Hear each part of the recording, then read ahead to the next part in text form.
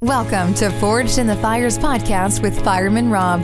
Being a fireman, father, veteran, husband, world record holder, and Ironman, he brings stories of experience to impact your life while challenging you to live it. What do you want from your life? Why do you want it? Are you willing to go through the challenges to get there? If you have the courage to take that first step, let this podcast be the catalyst to start your fire while you bring the resilience to make it continue to burn. Our lives are made up of moments called right nows. So let's get started. Forged in the Fires podcast with your host, Fireman Rob, begins now.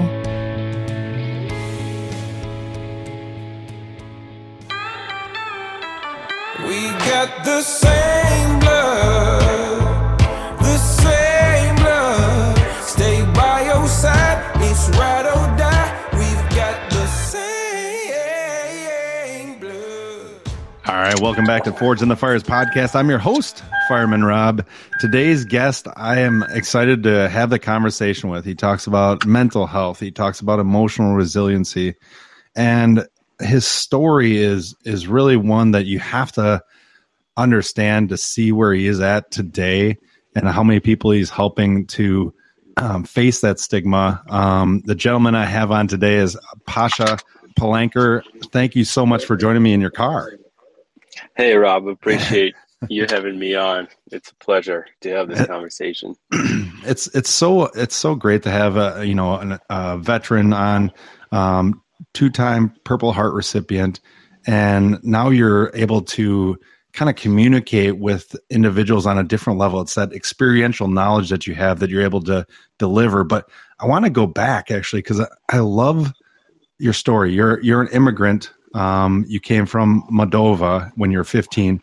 Tell me more about that experience of immigrating to the U.S. and then that story of like how you felt like it was pretty cool. Yeah. I came here when I was 15 from the Republic of Moldova, which there's a lot of action going on over there since it's right next to Ukraine. Right.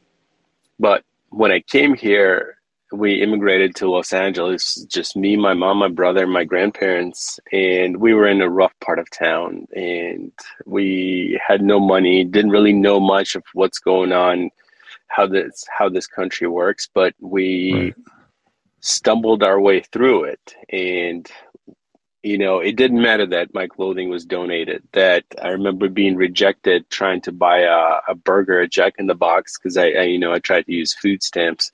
None of that stuff mattered. I was just so grateful to be in America. I probably for the 6 months of my life here, I was like, I would wake up almost pinching myself. It's like, is this really happening? Am I dreaming?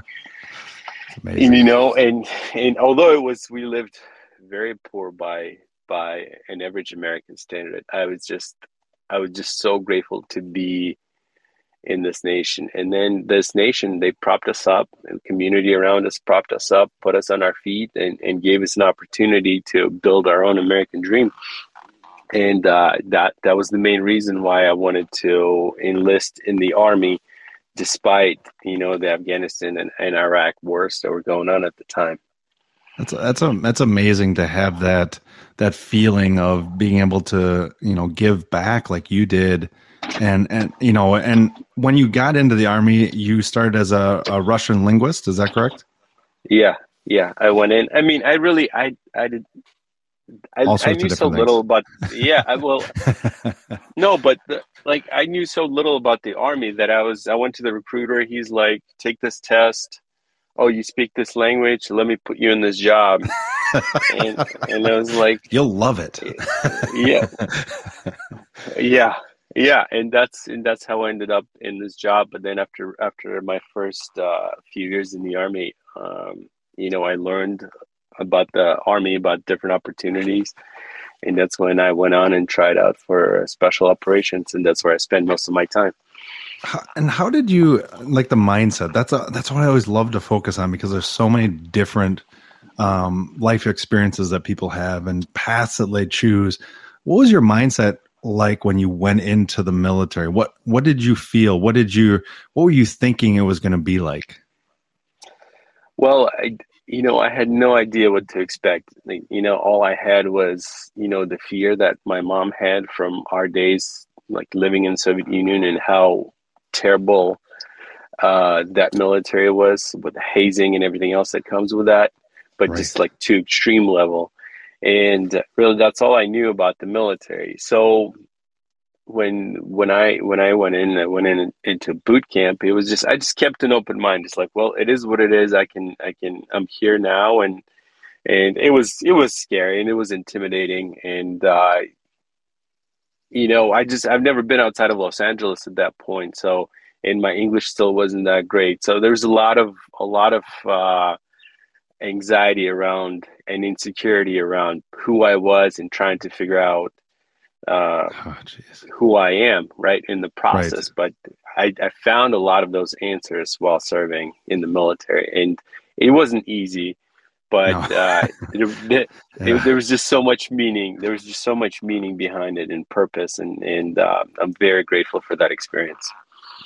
And there's a story that you have, two-time Purple Heart recipient, and tell me more about that day. So you were in a non-deployable unit, but then you went and volunteered for your first deployment, and you were attached to an EOD unit, which is an explosive ordnance device team.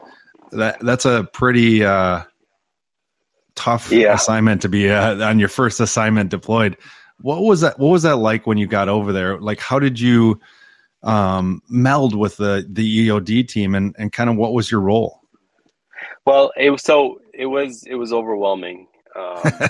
I can You understand know, that. it was overwhelming because a part of that team, you go out and you're involved in every incident that has to do with anything that has to do with explosives, whether it's an IED, an explosion that just happened, or whether it was found, and then EOD team goes out to um, to clear it, to detonate Right, it. And then I was there, my team was there, we were there to collect whatever kind of information we can about, the device itself, and then try to build a bigger picture of the networks of people who built them. And then we can go and neutralize them. But again, it was so overwhelming. And then these experiences, you spend, 1, 2, 3 times a day, you go out on the scene where um, somebody got hurt. A lot of times somebody got killed. Some of these events, we would go out where U.S. service members were not involved, but they detonated. It was a Sunni Shia situation where they detonated a truck oh, in a jeez. crowded marketplace. 150 people that are dead, and so just going out and being on scenes like that, and seeing and experiencing the chaos, the crying, the pain, the anguish, some of it is really gruesome to be around, and the smell and the sound. It was not. It was overwhelming, but Yeah, I can. the Yeah, mind. imagine. I mean, you've probably experienced a lot, not a lot, but you've experienced some similar stuff, being a fireman and going out on these scenes. Uh, it was just, but you get used to it, right? Like Right, you get numb eventually to the it, right? norm, yeah, you get numb to it, and it becomes the norm Right. until you come home, right? Yeah. And Um, that Purple Heart probably weighs pretty heavy. I've talked to a few others who've had Purple Hearts, and it weighs pretty heavy on their soul, on their being. How do you see that Purple Heart? Because, like, you survived an IED that was close to that. You were right there next to it. yeah. What is that feeling that you have, that you were able to survive in those moments? What does that mean to you? Well, first let's go with Purple Heart. Purple Heart, it's an interesting award. It's an award that nobody else wants. Yeah. Uh, but once you have it, it's like a little, badge of courage, almost like, Right. I've been there and I've done that, and there's no question about it. But there's also a lot of guilt that comes with the Purple Heart, because, I've been awarded 2 Purple Hearts, and I'm fortunate enough to have all my limbs and mainly to be intact outside of, not being able to hear out of my left ear, everything else healed. But you have how many service members have died and received the Purple Heart, or I have several friends who are triple amputees. They're missing both legs and an arm, and it's the same award. There's no degree to a Purple Heart. It's not right. like right. So yeah, no, I totally get that. Yeah. So Purple Heart, it is a heavy. It's a heavy award to wear. And it's an interesting one. There's a lot of mixed emotions that come with it. I can imagine. But as far as surviving that stuff, there's a lot of gratitude, especially. But early on, there's a lot of gratitude, and like, man, I can't believe I walked away from that. But then, just like everything else, being human, you get used to it, and you start taking life for granted once again. At least I did. I don't know, maybe, right? And you I can hear, and you kind of forget how lucky, how blessed you are to be here and have another chance at life. But then for me, it happened a couple more times, and so I had to get punched in the face a few more times. Punched in the face, kicked in the nuts. Yeah. I mean, come on. Just to get to this point to now, it's like, man, I'm grateful. I'm really grateful for every day that I get. And how did your transition of who you were throughout your time in the military? How did you see yourself grow, or how did you see some things diminish in your life? What did that look like? Because when you went in, you said, I didn't know what I was doing. I didn't know what this was about. When you left, who is that Pasha? Who is that person that left? Oh boy, I don't think we have enough time to you just keep going, brother. Yeah. Well, I'll just tell you this: like a lot of young men, I joined the military. One of the things I was looking for is to test myself, to find out about myself, who I am, and that kept happening throughout. Like, I volunteered for the deployment because I didn't want. We all thought the war was going to be over and then it's done. So I didn't want to be like in the army and not go and contribute to the fight. Right. Who knew it was going to last another 20 years? But the reason why I volunteered is like, because it was a constant search as a young man to try and find myself, and going out and trying out to be in special operations, and then going out and doing all difficult schools. All of it was part of searching to find out who I am, and also, trying to build myself as a man from inside out. Right. But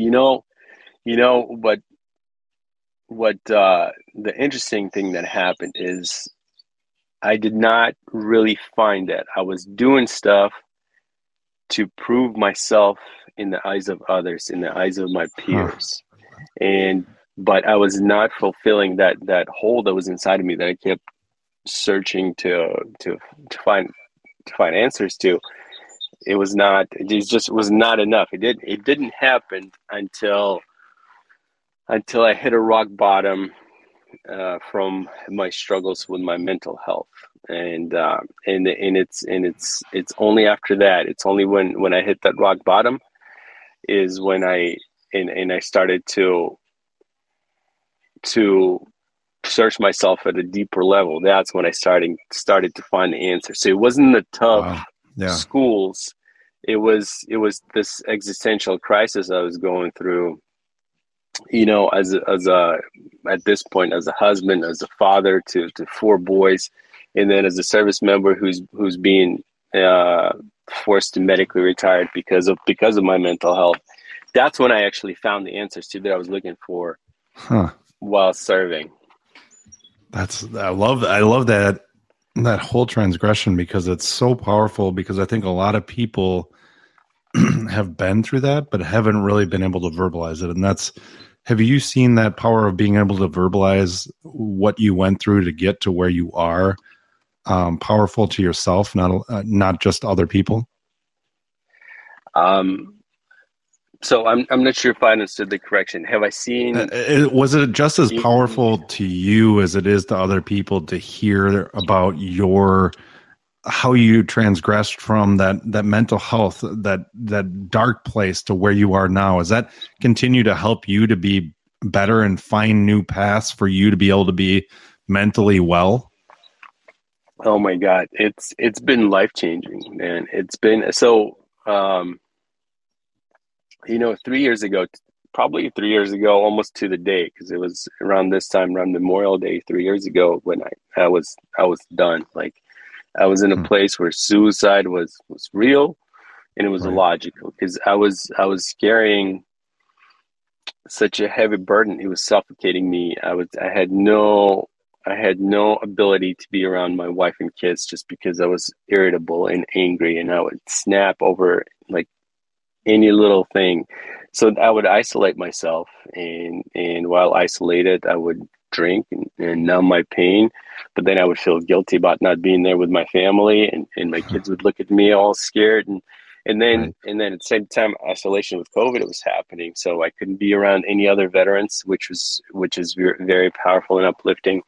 When it's just good to be around somebody who understands what you're feeling, what you're going through, without you saying a word. So that it was kind of perfect storm that hit me 3 years ago. Wow. So I didn't know what else to do, and I didn't take the suicide route, just because I didn't want to leave my kids without a dad, and I've lost a lot of friends to suicide, and seeing the aftermath of, okay, so the veteran is not suffering anymore, but man, all that pain is Everybody else transferred is. onto the family, right? Right. So I couldn't do that to my family.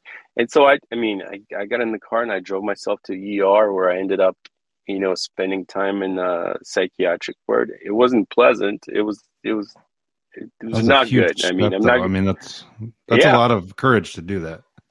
Well, I I think mean, that's, yeah. yeah, yeah, When you look at your kids, I mean, because you've even said, like, you started to see your anger, your frustration, your shortness with your boys. yeah, yeah, Well, what yeah. was that? What was that feeling in your mind? Like, I mean, you look at what you did in the military, and you served honorably, and you did all these things, and your boys looked at you and they mimicked you. What was that feeling when you started to see the bad side mimicked? The first thing is, like, I'm passing my PTSD, I'm passing it down to my kids. And Oof. that was my wake up call. Is like, okay, Yeah. I can say that I don't need help because I'm fine, but once you see it affecting other people, if Right. people closest to you, that was a wake up call for me. It was like, I need to do something about this. Wow. So it was eye opening, that, like, the first time when I saw, one of my boys, my anger in him towards one of his brothers, that was my wake up call, man. Wow. And you've even stepped out more. I mean, I love that you're still doing jumps. That's awesome. Like, Oh man. how it's got to be, that's adrenaline rush, isn't it?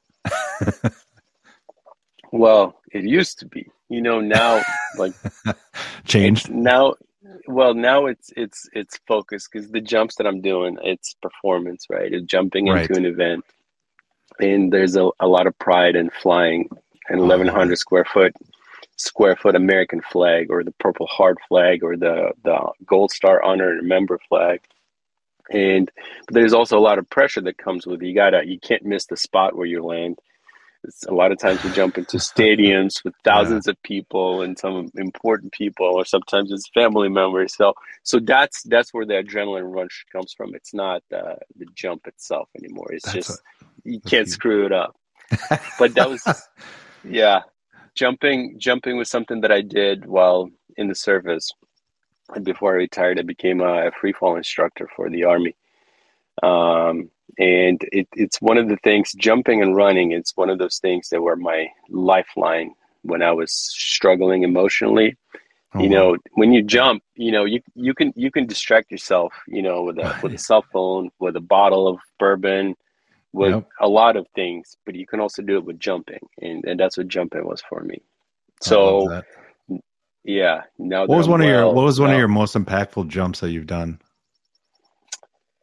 well, it was two that just happened recently, and both of them were I jumped into the Rose Bowl, UCLA versus Stanford football game, and Oh man, my mom and my brother were on the sideline. I joined the army about 20 minutes from there, from the stadium, seriously. uh, in Los Angeles. So that was pretty awesome. And then I jumped into the military bowl this past December with my wife and all four of my boys on the sideline with Maryland Governor Hogan, and in flying the Purple Heart flag into like a full stadium. That'd be That was powerful. that was yeah, that was powerful, man. What was that? What was that like to? I mean, you talked about the hard part of your boys mimicking the wrong things, but them being able to see you do that. What does that mean to you to be able to show them the right way of living? Well, well, that's it.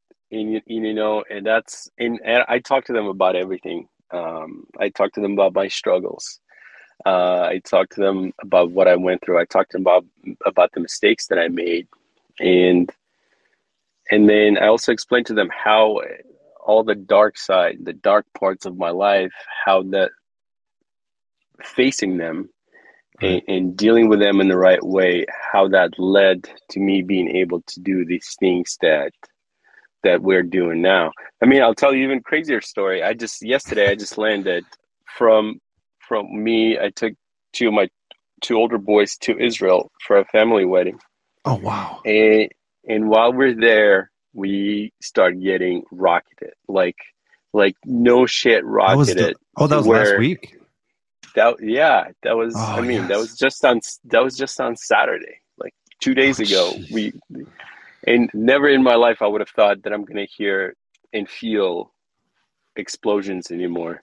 But here we are, and now I'm here with my kids, and that situational awareness and the ability to stay calm Did it is bring what anything kept them back? calm. Did it bring anything What do you back mean? for you? Oh Like yeah, when you're absolutely, how do you absolutely.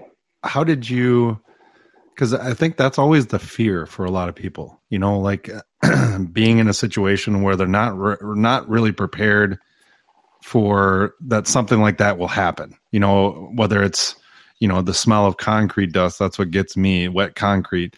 Uh-huh.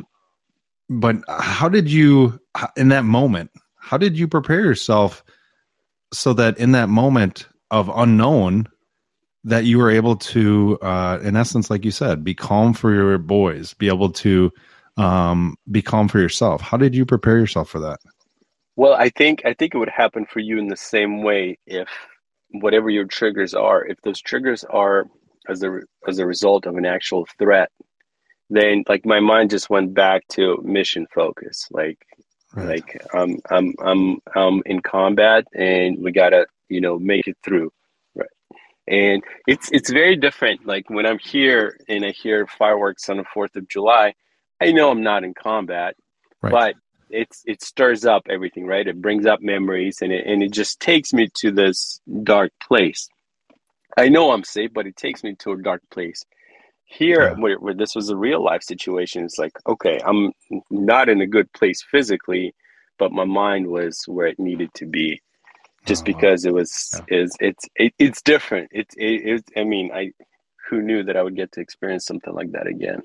That's crazy. I mean, people just it's hard to grasp that, and I always love to get mindsets like yours to be able to deliver, because not everybody has those experiences, but they have what would be deemed as a trauma in their life experiences. You and I may look at it as like, oh man, that's not that bad, but that's what they've experienced, and I think it's so powerful to be able to have those different perspectives for people to see. I love the next thing that I want to talk about is you do jujitsu and Muay Thai, Hmm. and you created the compound. Tell me more about that. Well, you're giving me a lot of credit there.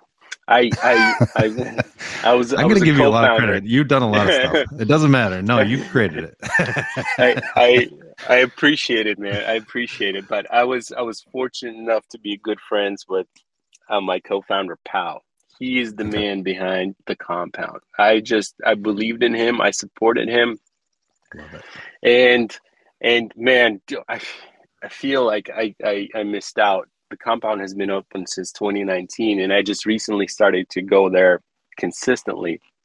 And again, I've done my combative stuff while in the Army. I wasn't that interested in it. But then as my older boy was getting really into wrestling, there's a youth wrestling program there. And I took him there one time, and then there's jiu-jitsu going on at the same time. Yeah. And I watched it, and then I felt like a punk. It's like, well, what? I'm going to sit here for an hour and a half while my son is getting his butt kicked. And I just went in. The next practice I went in, and boy, man, that was an eye-opening. Holy smokes. Like, everything that I've been through meant nothing when you're on that mat. And these 20-year-old kids they're just destroying me left and right. Oh, yeah, and that's where you need that help of that mindset. But man, and it's like, and I had to keep showing up. It got to a point where I would hope that my son would be like, man, I don't feel like going to wrestling today.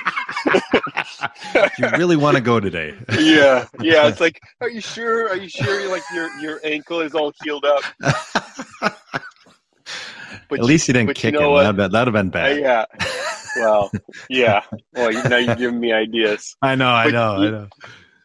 But I kept going, right? And I just kept getting beat up. And it took a few months of me getting consistently, and I would dread it every time. But now, like, I'm starting to see things and feel things, and now I'm getting out of things, and I'm starting to feel progress. And that feeling of progress is huge. I'm still getting my butt kicked, every time, but I can have something to hold on to, right? That I got better, and that human to human contact, that physical exertion. I was already doing well with my mental health, but then jiu-jitsu took it to the next level, and I think this thing is going to stay with me as long as my body can keep up.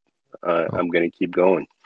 I love that. And it relates what you just talked about relates so well to the mental health, because we get beat up. Yeah. And then you have those little victories that a lot of times we don't hold on to. And then you lose that, and then you get beat up and beat up and beat up. And it's like, when can I stop? When can I stop? And that's that suicide idea. But that's so powerful that you have that component and that you went through that.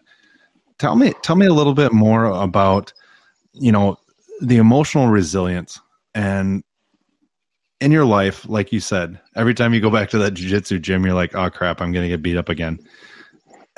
Is it the same in your mind? How do you keep that resilience to be the best dad, husband, just human that you can be? Well, it's not easy, right? It's not easy, and it's not like, despite what it looks like on social media for me or anybody else. Wait, that's not real? Yeah, it's not. Like, we have our setbacks, and I still have my moments where I snap. So for me, I had you brushed on it, but I had a face-to-face with the suicide bomber, right? And he was so close to me that, the only option I had was, he was in his vehicle, I was in my vehicle on the roof, and the only option I had was pick up my rifle, lean over my protective plates, and just engage him right over the top. Right. And my brain was like, oh, that's not a good idea. So all my head wanted to do is just drop down, and I'm sure it was just a split second, because it was only like a 15-second interaction. But then I felt this anger unlike anything I've ever experienced. And I picked up my rifle, and I leaned over, and I took action, and I slowed him down enough. We passed him, and then he ended up detonating about 10-15 behind. Jeez. So the point is, anger saved my life on that day, and then several other days in combat afterwards, which is very common, right? Anger is what drives action. Right. Problem is, I couldn't turn it off, and I didn't even know that I need to turn it off, and I wasn't aware of it, and the impact, because it started out slowly. Started out with like some road rage thing here and there before I had kids, and then when I had kids, that anger, like, would spill milk, and I would go like, I'm face to face with a suicide bomber again. Right. I would just overreact drastically. So you asked me about, how do I deal with the pressure of being the best husband and father, and the point Yeah. is, I still have moments where I snap and I overreact. I don't put my hands on the kids, but or my wife. That's never been a problem, but it's still I'm not like I'm terrifying them. Just my what they did is not warranted, and I Yeah. realize what happened. I go and I go on a long run or do something that allows my mind to settle down. Then I come back and I take ownership of what I did.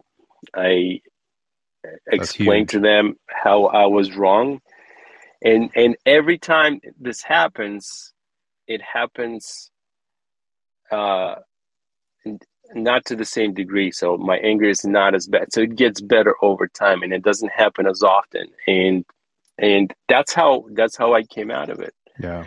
Uh, it's it's but it's communication. It's constantly trying and not giving up. Just because you have a setback, you pick yourself up, dust yourself off, and then you uh, get back to working on it. And then it's that feeling of progress. There was plenty of times where I would have normally snapped, but I didn't. And then you celebrate that, and you make sure you explain to your wife and your kids that that's what happened, and you got to give yourself credit, and you got to get somebody else credit, because that's encouraging, and they see it, and the kids see it, and they see the progress, and just like on the way down, you destroy yourself like one day at a time, one bad decision at a time. It's the same way on the way Nice. back up from that dark place. You get better one day at a I time. love it. I love it. Hey, You just got to keep going. Yeah, you just got to I, keep going. I love the message. I love what you've done. I appreciate your service to the country, um and also for just all the wisdom you instilled in my audience today. I always end the podcast the same way with 3 questions. Are you ready? Sure. No, Let's come on. do You it. have more confidence in that. Yeah, I got you. So if you could go back to your 18-year-old self and give yourself one piece of advice, what would that be?